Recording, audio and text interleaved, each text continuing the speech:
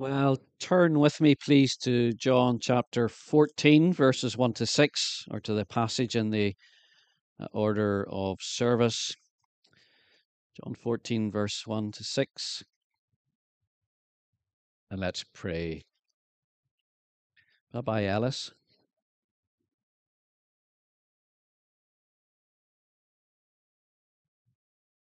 Let's pray. Father, we thank you for your Holy Spirit. We ask that the Spirit of Christ would help us to hear the word of Christ, that each of us would know what it is to receive the life of Christ and to walk on the way of Christ. Amen. We've got a slide here. I'm going to tell you two stories from Edinburgh. Okay, so first story involves this man. Anybody know who he is? Anybody recognize him? Blank faces all. David Livingstone, that's a good guess, but it's not the one. Is it me? Who said that? Who said that? No, it's not me. Okay, let's see who it is. That's Robert Louis Stevenson, author of Treasure Island, Kidnapped, and The Strange Case of Dr. Jekyll and Mr. Hyde. No more comments about me, please. Robert Louis Stevenson was born in Edinburgh, died a young man, and he once said this. He once wrote this in one of his books. He said, "To travel hopefully is a better thing than to arrive." To travel hopefully is a better thing than to arrive. I wonder what you think of that. Stevenson did travel a lot. He traveled to France, to America, to the USA, to the Pacific Islands. And as you may know, he actually died on the island of Samoa. And that's where he ended his days. But maybe he enjoyed traveling more than arriving. Maybe he was disappointed by what he found when he got there.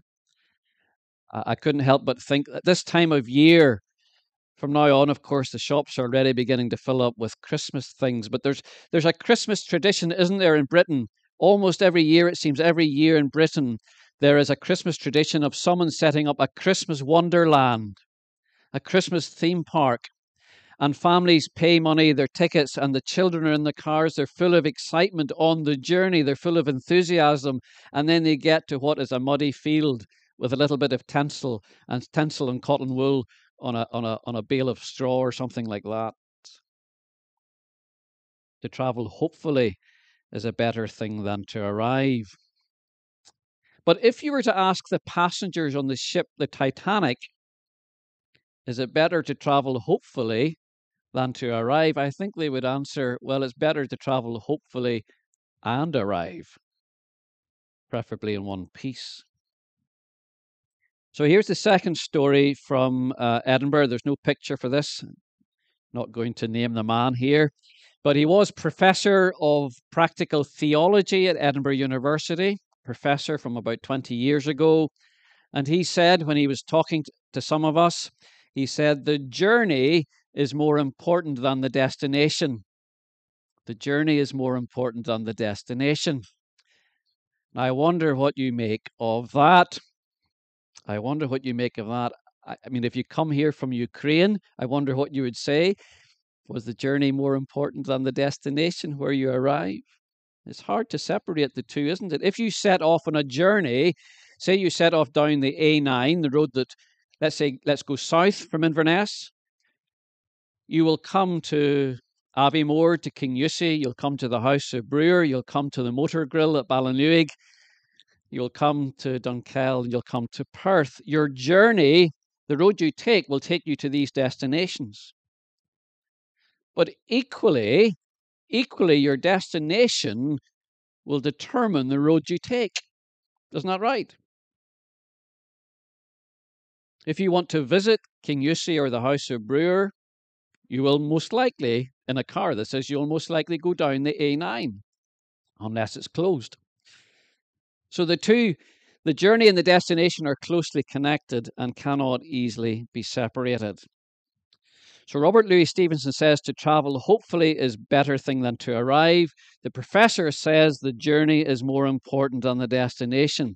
But what does the Bible say?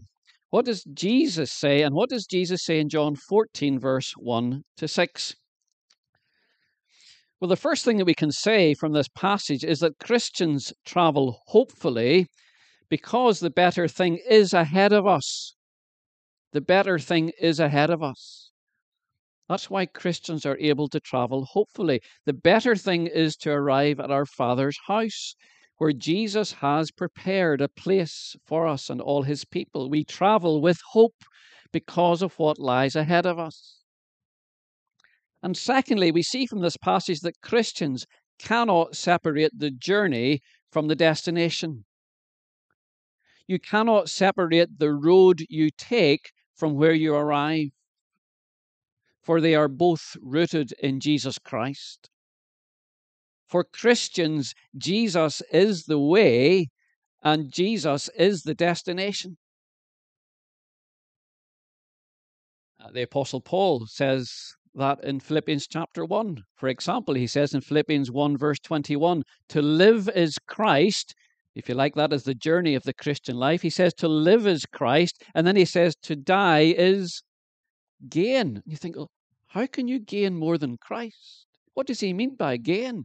If to live is Christ and to die is gain, well, he tells us in the next couple of verses. In verse 23, he says, what he means by gain is to be with Christ, which is better by far. To be with Christ. So to live is Christ on the journey. To die, to gain, is to be with Christ, which is better by far. So in the Christian faith, Jesus is the beginning of our journey. He is the middle of our journey, and he is the end, the goal, the destination of our journey. And you cannot separate the two. Now look with me at John 14, verse 1. We read there that the disciples are troubled. The disciples are troubled. They are upset and worried. Jesus has told them he is leaving them, that he is going away, and they cannot follow him. Chapter 13, verse 33 and 13, verse 36. And more than that, he's just told them that Peter, their leader, big, strong, outspoken Peter, is going to deny him, is going to disown him. Not just once, but 3 times. No wonder their minds are spinning and their hearts are troubled, upset and anxious. Now, we are not in exactly the same situation as the disciples, are we? But we do know what it is to have our hearts troubled, do we not? It can be any number of things to do with our lives at home, with our families, with our work situation, with going back to school, with all kinds of things that lie ahead of us. Often it is to do with things in the future as well, isn't it? It's not just the present, but the future. Our hearts are easily troubled. But what does Jesus recommend? Jesus, the master physician, what treatment does he recommend for a troubled heart? What is his prescription? Well, he says, do not let your hearts be troubled. Believe in God, or you believe in God. It can be translated either way. Believe in God. Believe also in me. Believe also in me. The medicine Jesus gives us for a troubled heart is to trust in God and in Jesus Christ, the Son of God. The Son of God who is God the Son. And notice how Jesus puts himself on the same level as God. Do you see that? He is saying, if you trust in God, then trust in me, for my word is God's word.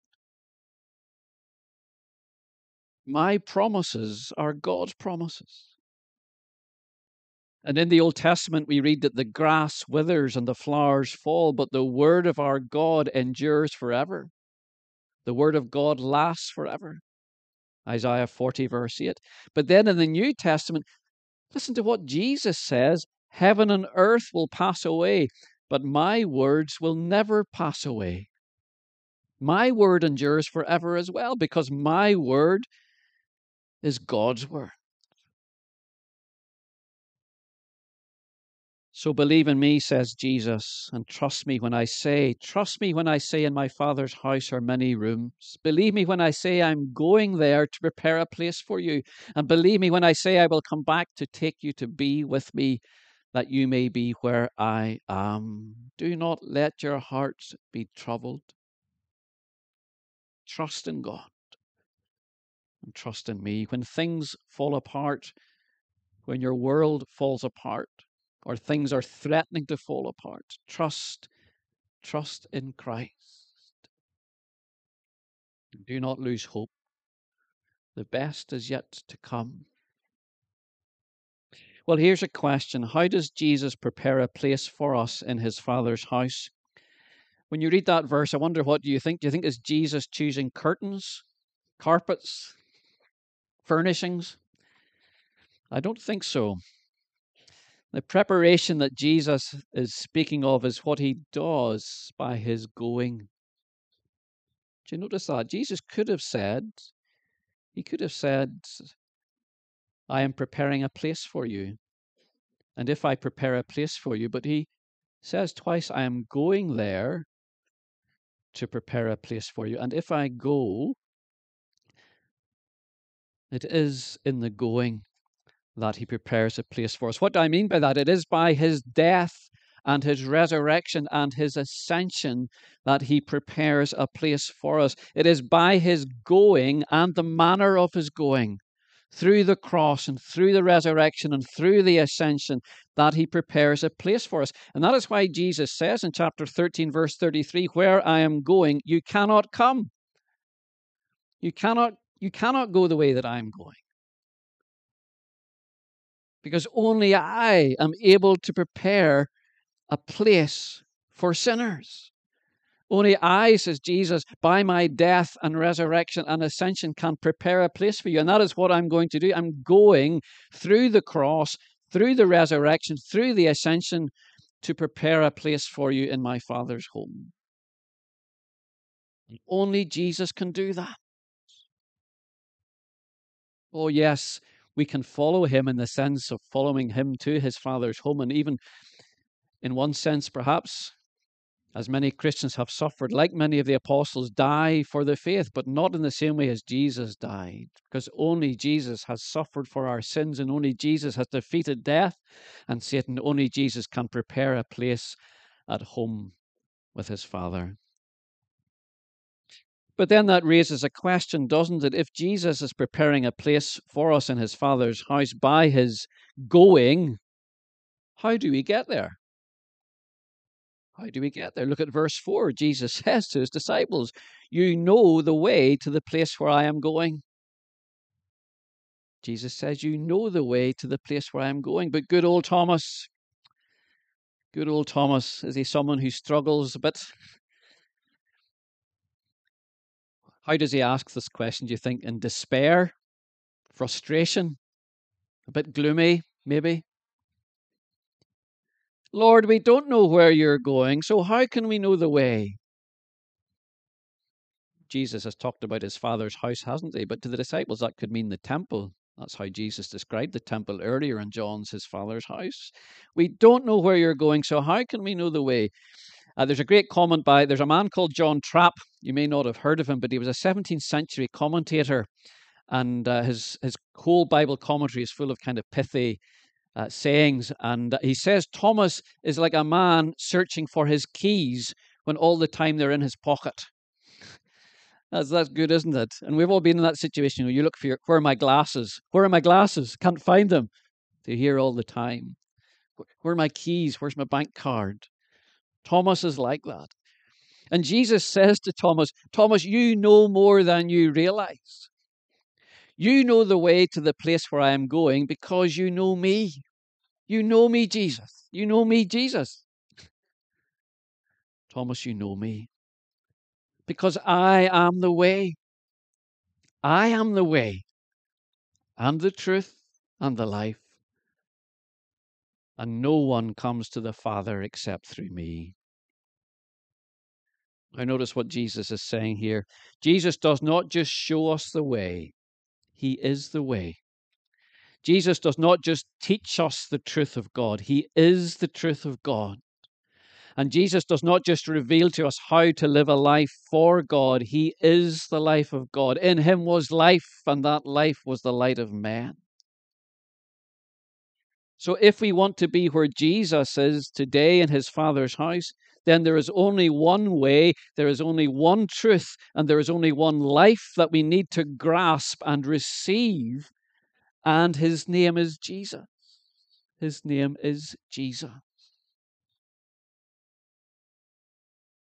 Jesus is clear, isn't he? No one comes to God the Father except through him. No one comes to God the Father except through him. He alone is the ladder connecting earth to heaven. Doesn't he call himself like Jacob's ladder, connecting earth with heaven? And that's not just because he is a man who is God, so he's connected to humanity and connected to divinity. It is also because he is the only one who can bear the sins of humanity to connect us to God. No one comes to God the Father except through him. Calum, I meant to say to put up the slide, the second slide after the Robert Louis Stevenson one, just to leave it up.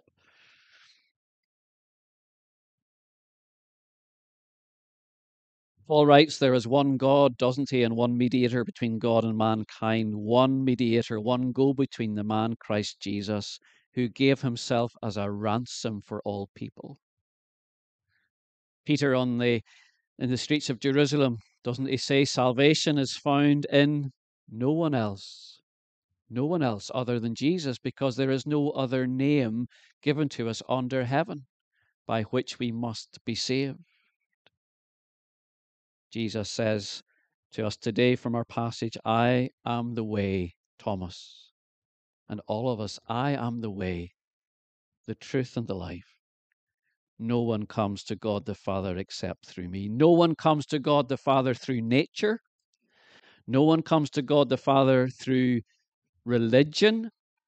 No one comes to God the Father through coming to church.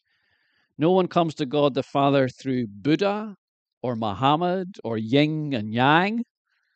No one comes to God the Father through Krishna or Shiva. No one comes to God the Father through doing your best and hoping for the best. No one comes to God through their parents' faith or their grandparents' faith. No one comes to God the Father through Mary, the mother of Jesus, or the saints of old, or any icons. Jesus says, no one comes to God the Father except through me. I am the way and the truth and the life. Now, you might be thinking that sounds very exclusive. Sounds very exclusive. And it is. It is exclusive. Because you see, God is not like a destination down the road. You might think, well, you can get to Perth going by Aberdeen and Dundee as well as down the A9. God is not a city with different roads leading to it or leading to different roads leading to the center. He's not a mountain with different roads up the mountain. No, God is personal. He is a person, and the personal God has revealed himself, has chosen to reveal himself in a person, Jesus Christ. God is a personal God revealed in the person of Jesus Christ. And if God has chosen to reveal himself in a person, and more than that, chosen to rescue his people, to redeem his people in a person, through a person, Jesus Christ, then it has to be the case, it has to follow that Jesus alone is the way to God. People like to say, don't they sometimes, I like to think of God as, well, we don't get to choose what we like to think of God as. God has shown us what he is like. He has revealed himself in Jesus. He has come to rescue us and redeem us in Christ, and therefore it follows that Christ alone is the way and the truth and the life, and that no one comes to God the Father except through him. As Bruce Milne has said, the exclusiveness of Christ's salvation is simply the uniqueness of his divine person. The exclusiveness, the one-offness, the uniqueness, as it were, of Christ's salvation is simply a reflection of the uniqueness, the one-offness of his divine person. I am the way and the truth and the life. No one comes to the Father except through me. But here's the thing, and if you've been here any while at all, you'd have heard me say this before. Although the way of salvation is unique and exclusive, because Jesus himself is unique and exclusive, Jesus is, as the M&S advert goes, Marks and Spencer's advert, exclusively for everyone. He is exclusively for everyone. That is for everyone who puts their trust and faith in him as their King and as their Lord and as their Savior. You say exclusively for everyone, James? That's what Jesus has promised. Jesus has promised, whoever comes to me, I will never drive away. John chapter 6, verse 37. Whoever comes to me, whoever includes you and me, whoever comes to Jesus, says Jesus, I will never. What does never mean? Never means never. I will never drive away. And that is why Jesus, yes, he is exclusively the way, the truth, and the life, but he is exclusively for everyone who embraces him and accepts him and receives him and welcomes him as the way, the truth, and the life, and as our only hope of salvation. So let me ask you as we come to a close, have you done that? Have you done that?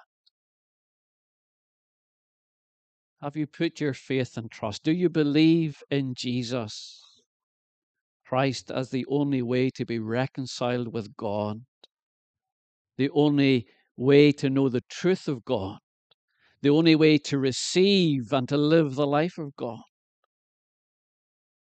For Jesus is the only one who has paid the price for our salvation, and the only one who has prepared the place for us in heaven.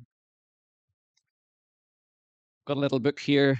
Thomas à Kempis, you may have heard of him, probably most famous for writing a book called The Imitation of Christ, way back in the 14th century, Thomas à Kempis. And towards the end of this book, he says this. You may recognize the words, even if you didn't know who wrote them. He says, without the way, there is no going. Without the truth, there is no knowing. Without the life, there is no living. I am the way, the truth, and the life. No one comes to the Father except through me. And if you are Christian this morning, if you already know Jesus as your God and as your Lord and your Savior, Jesus calls us, doesn't he? Do not let your hearts be troubled. Do not let your hearts be troubled. In this world of war and famine and economic and political chaos, Jesus calls us to trust in God and to trust in him. The one who has gone before us, who has gone and by his life and death and resurrection and ascension prepared a place for us. The one who will one day come for us that we may be with him in his Father's house, which is better by far than any amount of traveling. Amen. Let's pray.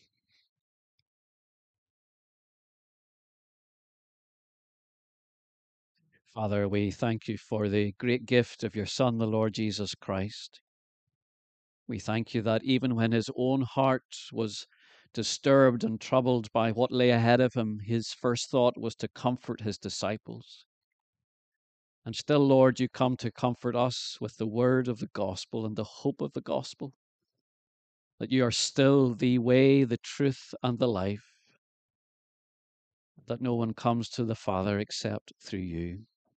Father, we thank you that though your Son's life and death for us is exclusive, that he is the only Savior, we thank you that that offer is open to anyone, that he has promised whoever comes to him, he will never drive away.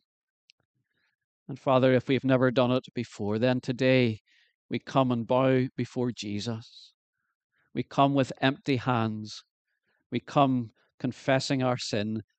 We come saying, we need you, Lord. We need your forgiveness. We need to be reconciled with God.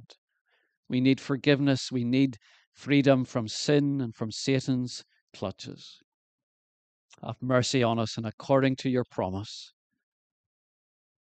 forgive us our sins and bring us home to our God in heaven, in whose name we pray. Amen. Amen.